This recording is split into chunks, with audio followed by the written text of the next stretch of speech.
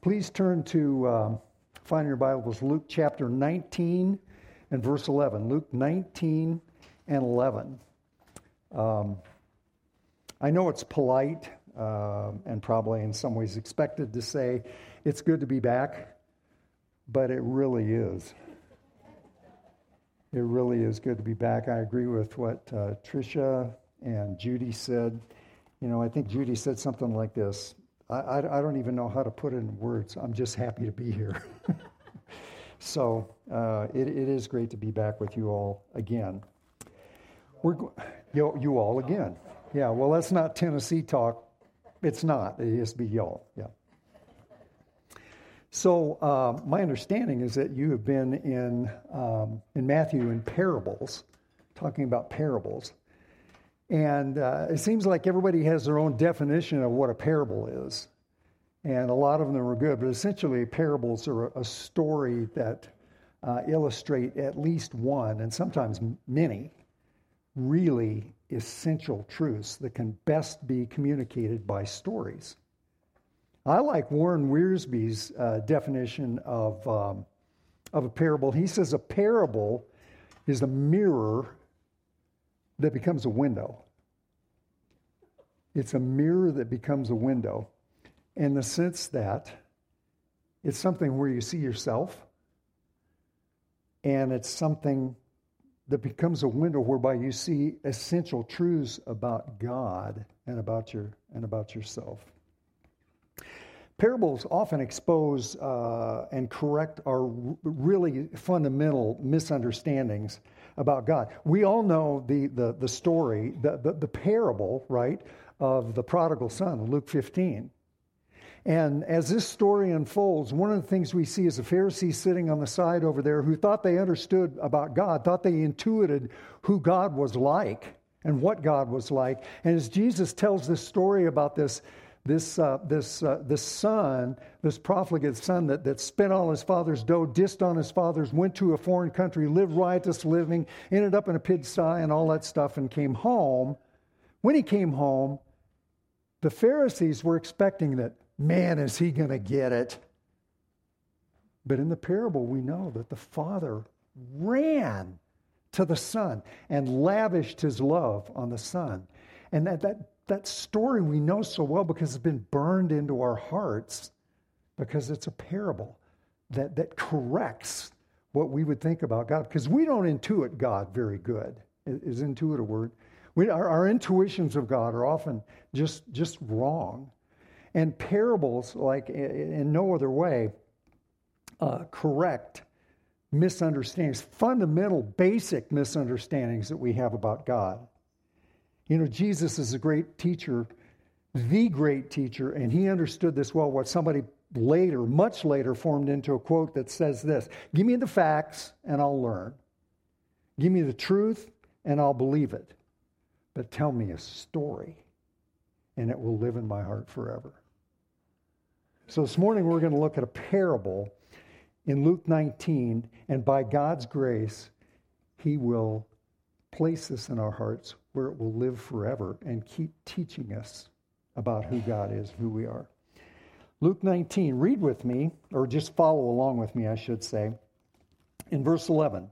Now, while they were listening to these things, Jesus went on to tell a parable because he was near Jerusalem, and they supposed that the kingdom of God was going to appear immediately. So he said, a nobleman went out to a distant country to receive a kingdom for himself and then return. And he called 10 of his slaves and gave them 10 minas and said to them, do business with this until I come back. But his citizens hated him and sent a delegation after him saying, we do not want this man to reign over us. When he returned, after receiving the kingdom, he ordered that these slaves to whom he had given the money be called to him so that they might know what business they had done. The first appeared saying, Master, your mina has made 10 minas more. And he said to him, well done, good slave, because you have been faithful in a very little thing, you are to be in authority over 10 cities. The second came saying, your mina, master, has made 5 minas. And he said to him also, and you are to be over 5 cities. And another came saying, Master, here is your mina, which I kept put away in a handkerchief. For I was afraid of you, because you are an exacting man. You take up what you did not lay down and reap what you did not sow. And he said to him, by your own words, I will judge you, you worthless slave. You know that I am an exacting man, taking up what I did not lay down and reaping what I did not sow? Then why did you not put my money in the bank, and having come, I would have collected it with interest? Then he said to the bystanders, take the mina away from him and give it to the one who has 10 minas. And they said to him, Master, he has 10 minas already. I tell you that to everyone who has, more shall be given, but from the one who does not have, even what he does have shall be taken away. But these enemies of mine, who did not want me to reign over them, bring them here and slay them in my presence. This is a very practical parable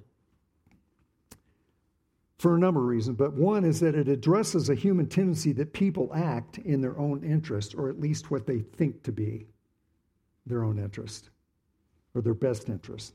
I remember a long, long time ago in a galaxy far, far away, I had a boss in the early 70s that used to kind of, he was almost kind of a philosopher king, and he would kind of, take me to lunch and he'd tell me things. And one time I remember him saying, he said, Terry, most people do what they do in order to gain a benefit or avoid a loss.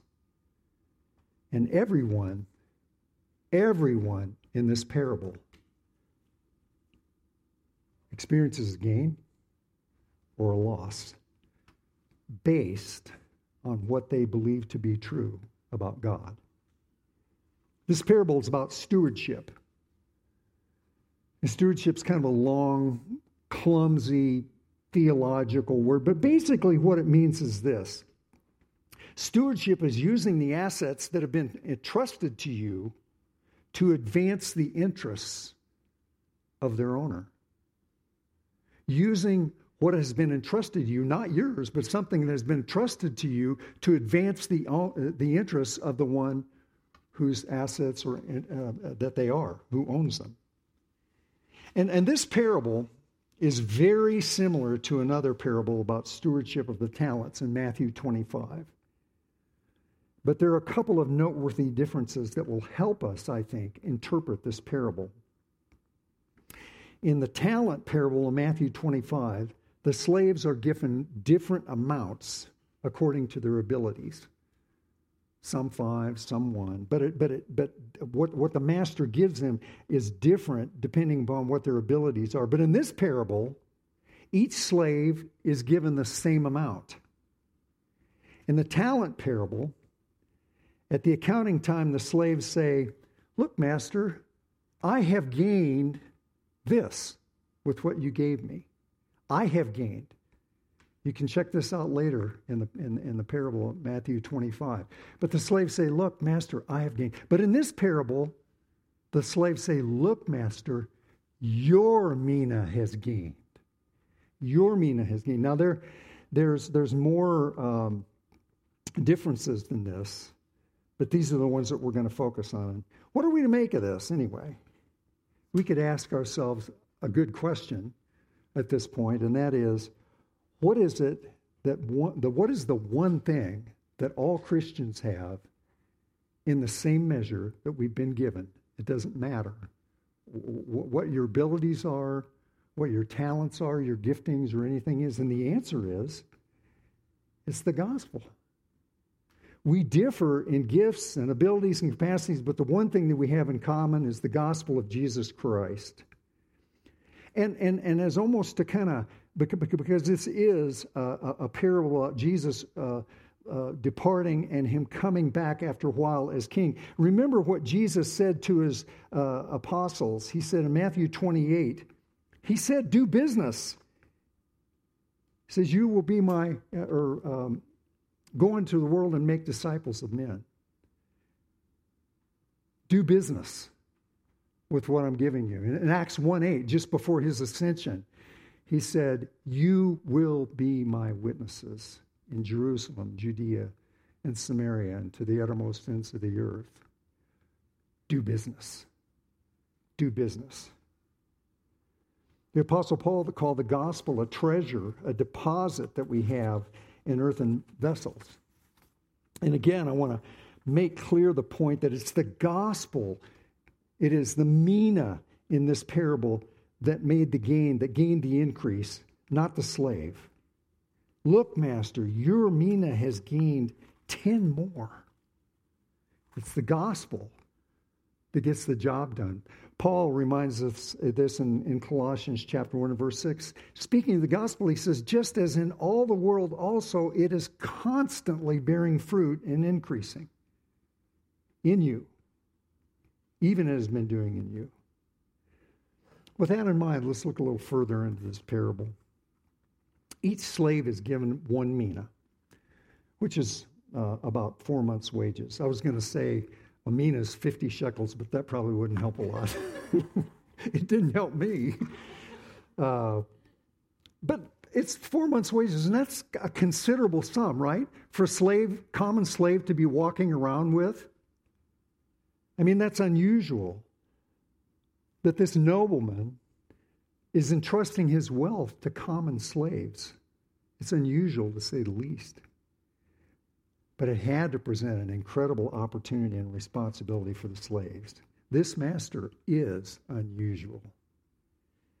And the parable begins with the master giving, but the giving comes with a command and a promise. Do this, do business with this until I return. Now, each servant, as we've said, had the same deposit, which most surely represents the message of the gospel. Just as we have been approved by God, Paul says in 1 Thessalonians 2, to be entrusted with the gospel, so we speak. And in 1 Timothy, that whole letter is full of Paul reminding first himself and then Timothy to guard what's been entrusted to him in the gospel. The gospel is a deposit that we have been entrusted with. Now, the bulk of this parable is about each slave's response to the command of their master, particularly the third worthless slave. Now, we notice that these slaves were serving their master, left by their master in a hostile environment. It says that the citizens hated them and actually followed him, as it were, out of town, sent a delegation after him. So great was their hatred. So doing business in the master's behalf, they would experience opposition and persecution. And that is the reality for all of us who serve Christ. The word says, Jesus said, the world hated me and it will hate you. Doing the master's business would bring hostility. A mina was a weight, like 50 shekels. Take it to the bank. It was a weight.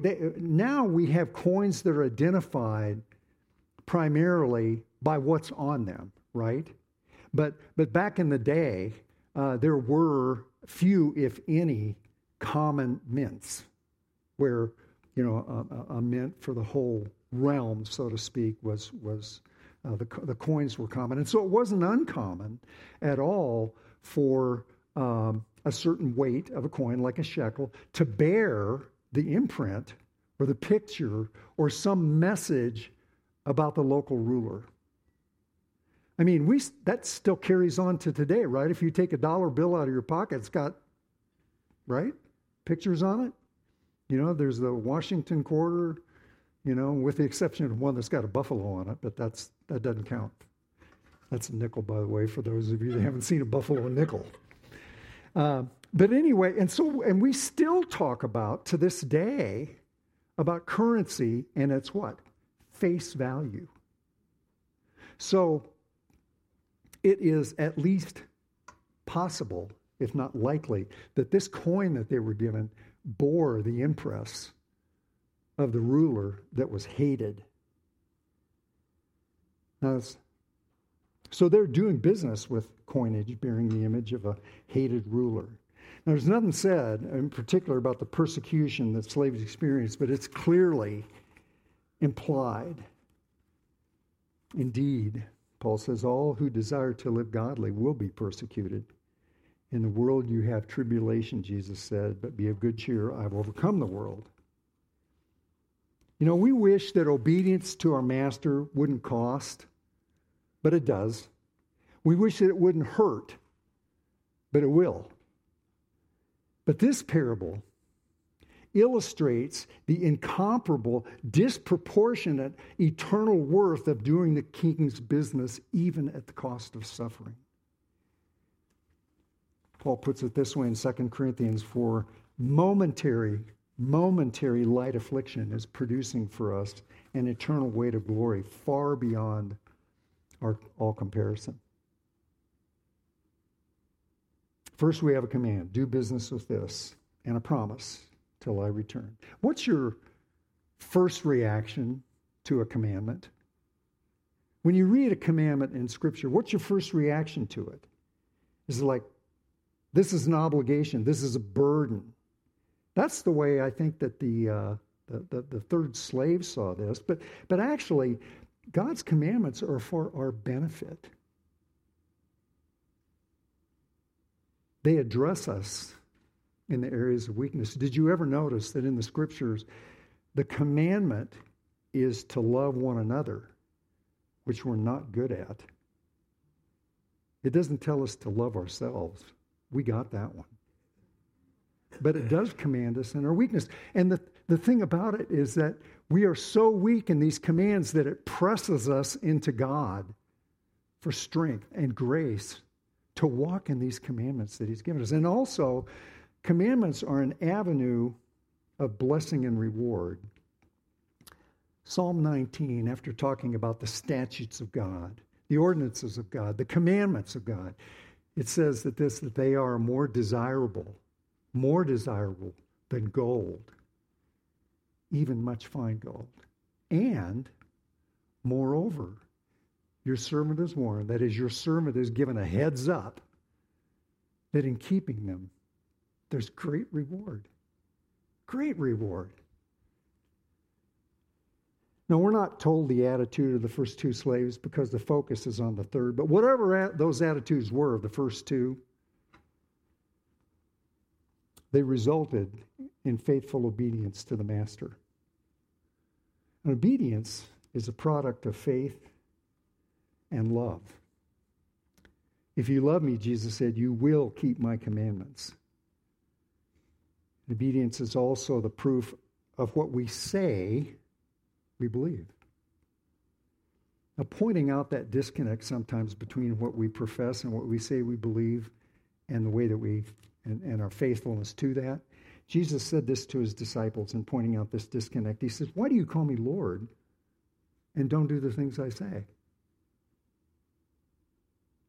This parable shows that our obedience or disobedience begins with our view of God and what we believe to be true about Him.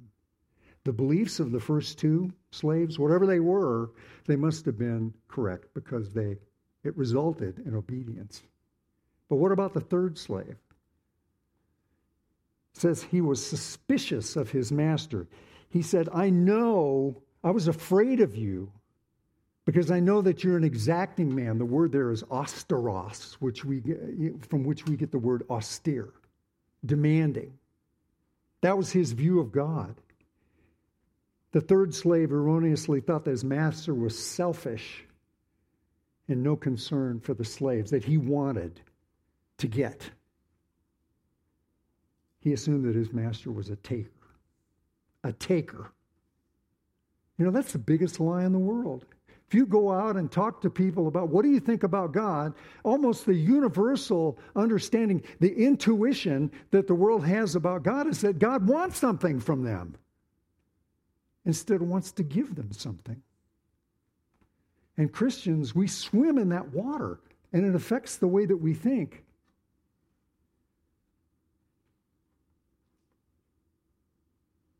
And it is only as we read and understand God's self-revelation in His Word about who He is that those misconceptions, those intuitions are laid aside, and we lay hold of God as He is.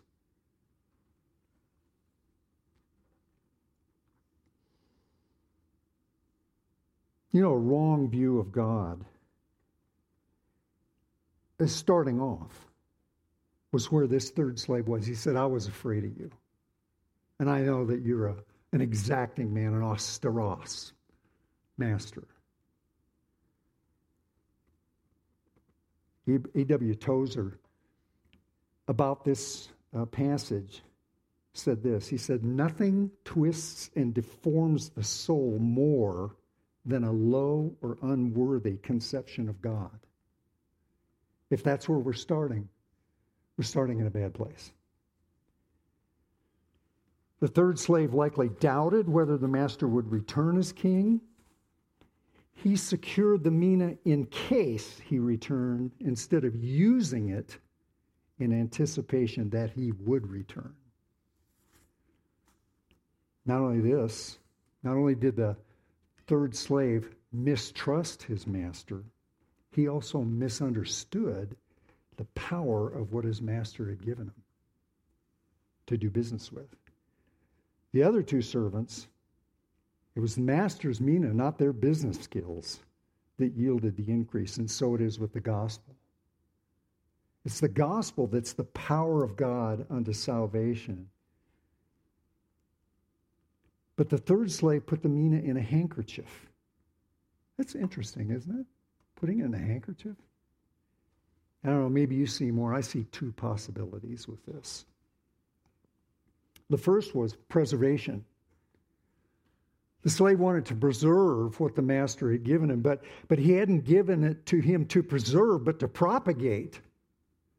Not to save, but to spread. And so it is with many of us.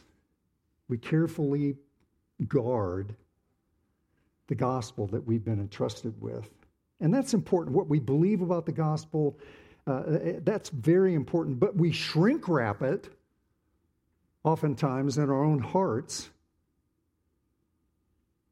to save rather than spread it. So preservation is one possibility for the handkerchief thing. The second one that I see is concealment of the master's image to avoid persecution and shame. You know, the gospel that we've been entrusted with is of Jesus, who's regarded by the world, really, as a milquetoast loser. If not a servant for whatever it is that they want, but certainly not a Savior whose blood was shed in order that we might be reconciled to God. Yeah, that's how the world looks at, that's how the enemies of God look at the Lord Jesus Christ. But in fact, his death satisfied the wrath of God for everyone and anyone who will repent of their sins and trust him. That's what the gospel says. It's a story of death. It's a story of victory over death. It's a story of suffering. It's a story of rising again over death and hell and the grave. And it's a story about his coming again to receive his own and judge all who refuse him. I got to ask you, that's not a popular story. Are you ashamed of it? Many today are sticking that gospel in a handkerchief and concealing it and saying that's something else. That it's not about death. It's not about judgment. It's not about wrath. It's not about Jesus delivering us from God's righteous wrath. That it's something else that's a lot more palatable. It's being dumbed down. That's a whole other sermon. We can do that somewhere. But do you believe that the gospel is fragile and weak, that when it's presented to the world, that it's not able to accomplish kingdom business?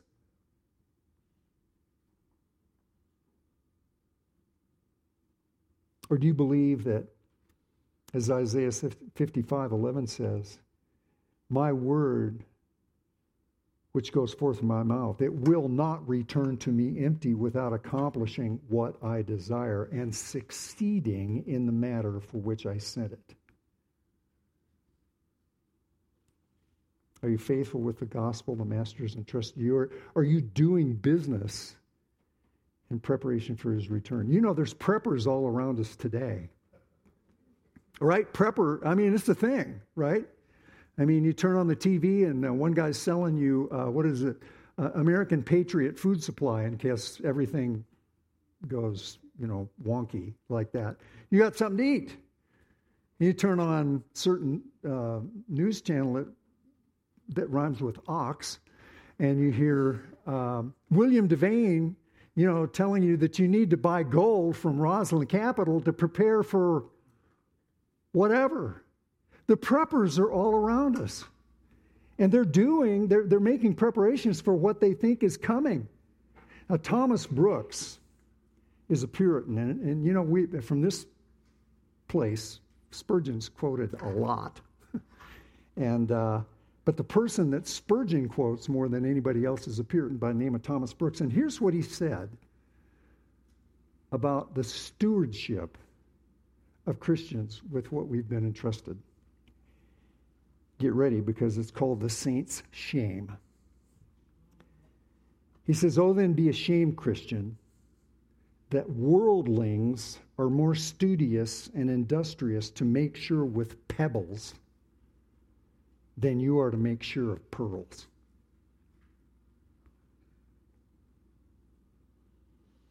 The faithful servants gained both the minas and were granted rulerships over the cities. That's a kind of disproportionate reward, don't you think? It says, the master says, you've been faithful in a little thing. Here's the rulership of 10 cities.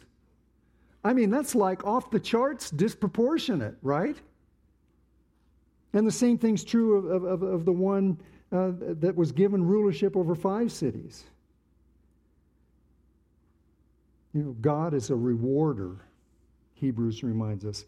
He who comes to God must believe that he is and that he is a rewarder of those who seek him.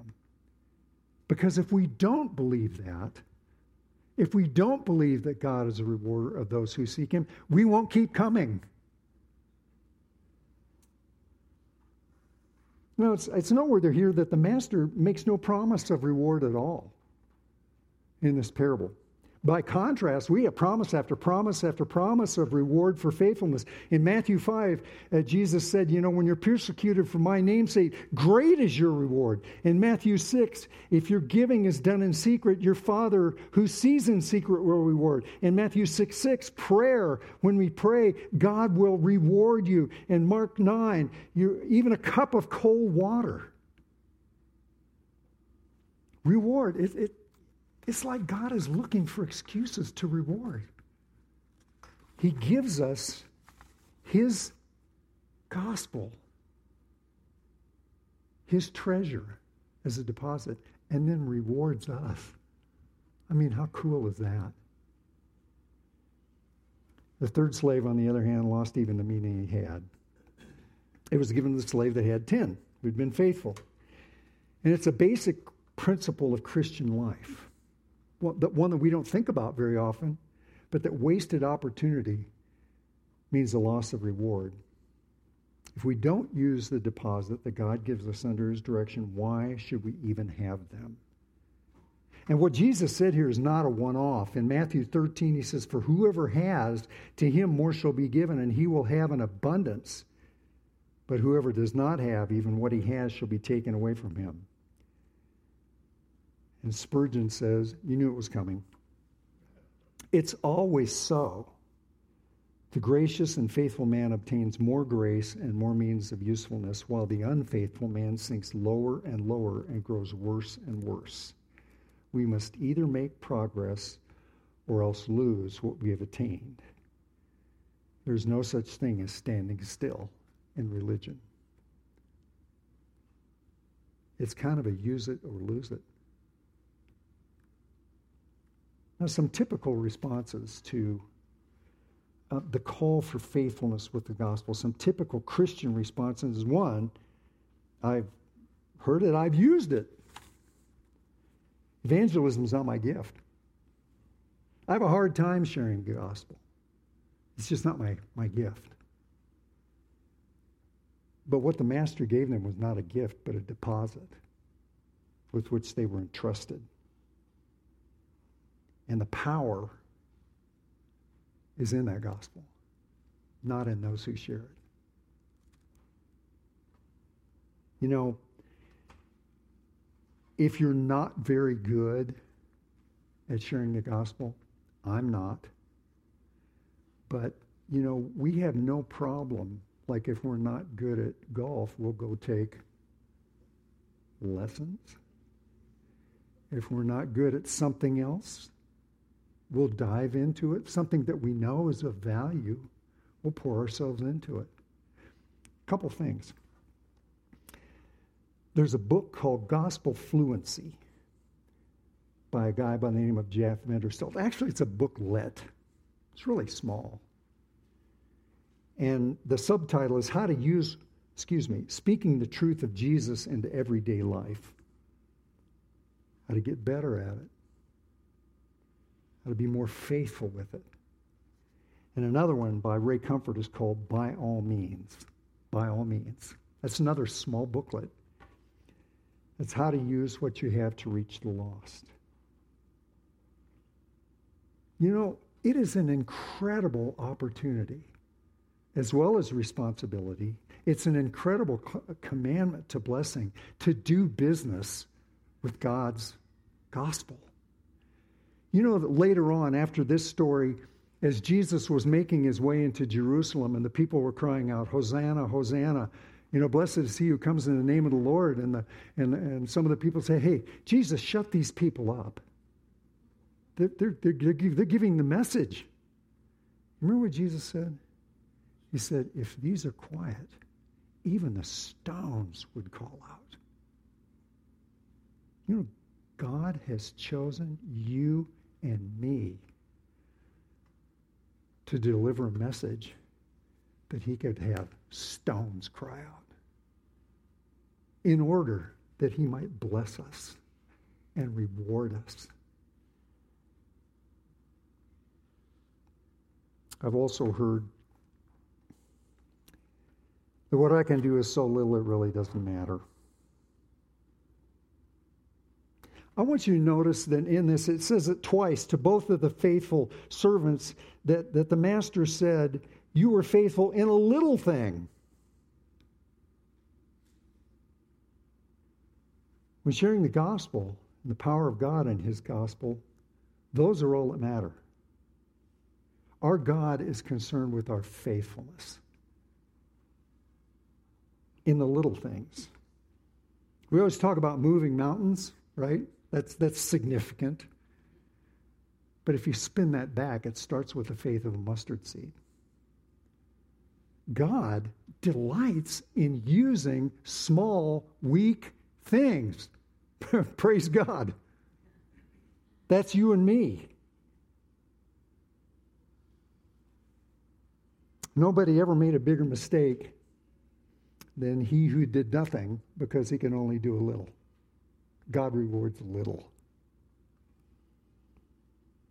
The master was rewarding their faithfulness in little things. And here's something else just to remember, because like you're beating yourself up on the likely results of your sharing the gospel, right, before it ever starts. Remember this, that when the gospel is preached, according to Romans 1:9, when the gospel is preached, God is glorified whether anybody responds or not. Paul said, God whom I serve, the word could be translated worship, in the preaching of the gospel. And that's what we're encouraged to here. So I said a parable's a mirror. How do you see yourself here? Everyone in this room, everyone in this city, everyone in the world is in this parable somewhere. Either as a faithful slave, a faithless slave, or an enemy.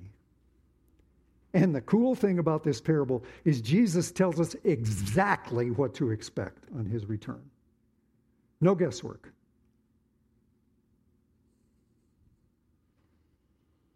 Are you doing the master's business with the gospel of Jesus? Have you been preserving or concealing it in your own little handkerchief? If you're like me, the answers to these questions reveal what we truly believe about our master and his gospel. And some of us need to repent of those beliefs. That we think God is harsh, he's demanding, that he's a taker. That's not what our Bible says. God so loved the world that what? Where does this all start? God so loved the world that what? He gave? He gave. He gave. He gives. He gives. That's a message that the world doesn't want to hear, but needs to hear. So are you obediently sharing verbally, knowing that the reward is inconceivably great? What about your lifestyle? Do the people at your work, at school, down at the gym, see a life in you that can only be explained because of your commitment to gospel business? Doing the King's business. And what about your church? Are you plugged in to the gospel business of building one another up? Or are you just mainly like a church consumer? Dear ones, the take home from this parable is simple. Learn from the servants. Extravagant rewards await faithfulness with the gospel. That's what God wants. That's what his heart is. But rebuke and loss awaits faithlessness. And then, for those who remain enemies of the Lord Jesus Christ when he returns as king, retribution, destruction. Shouldn't surprise any of us what Jesus' agenda is on his return. Now is the opportune time for faithless servants to become more faithful by believing what the Bible says about our master and his gospel. For faithful servants to be encouraged even more by the reward that's to come. Now is the opportune time for the enemies of the king to bow the knee and to receive his mercy instead of his wrath. You know, it's a privilege and a blessing to be entrusted with the king's business. Let's pray. Father, we thank you for the clarity of this parable. We ask, Lord, for Holy Spirit power. We ask, Lord, for Holy Spirit conviction in our lives, Lord, to hear what you're saying, to see you as you are, Lord, so that we might respond in faith and love and obedience to your great glory, Father, and for our great benefit. And for this we give you thanks in Jesus' name. Amen.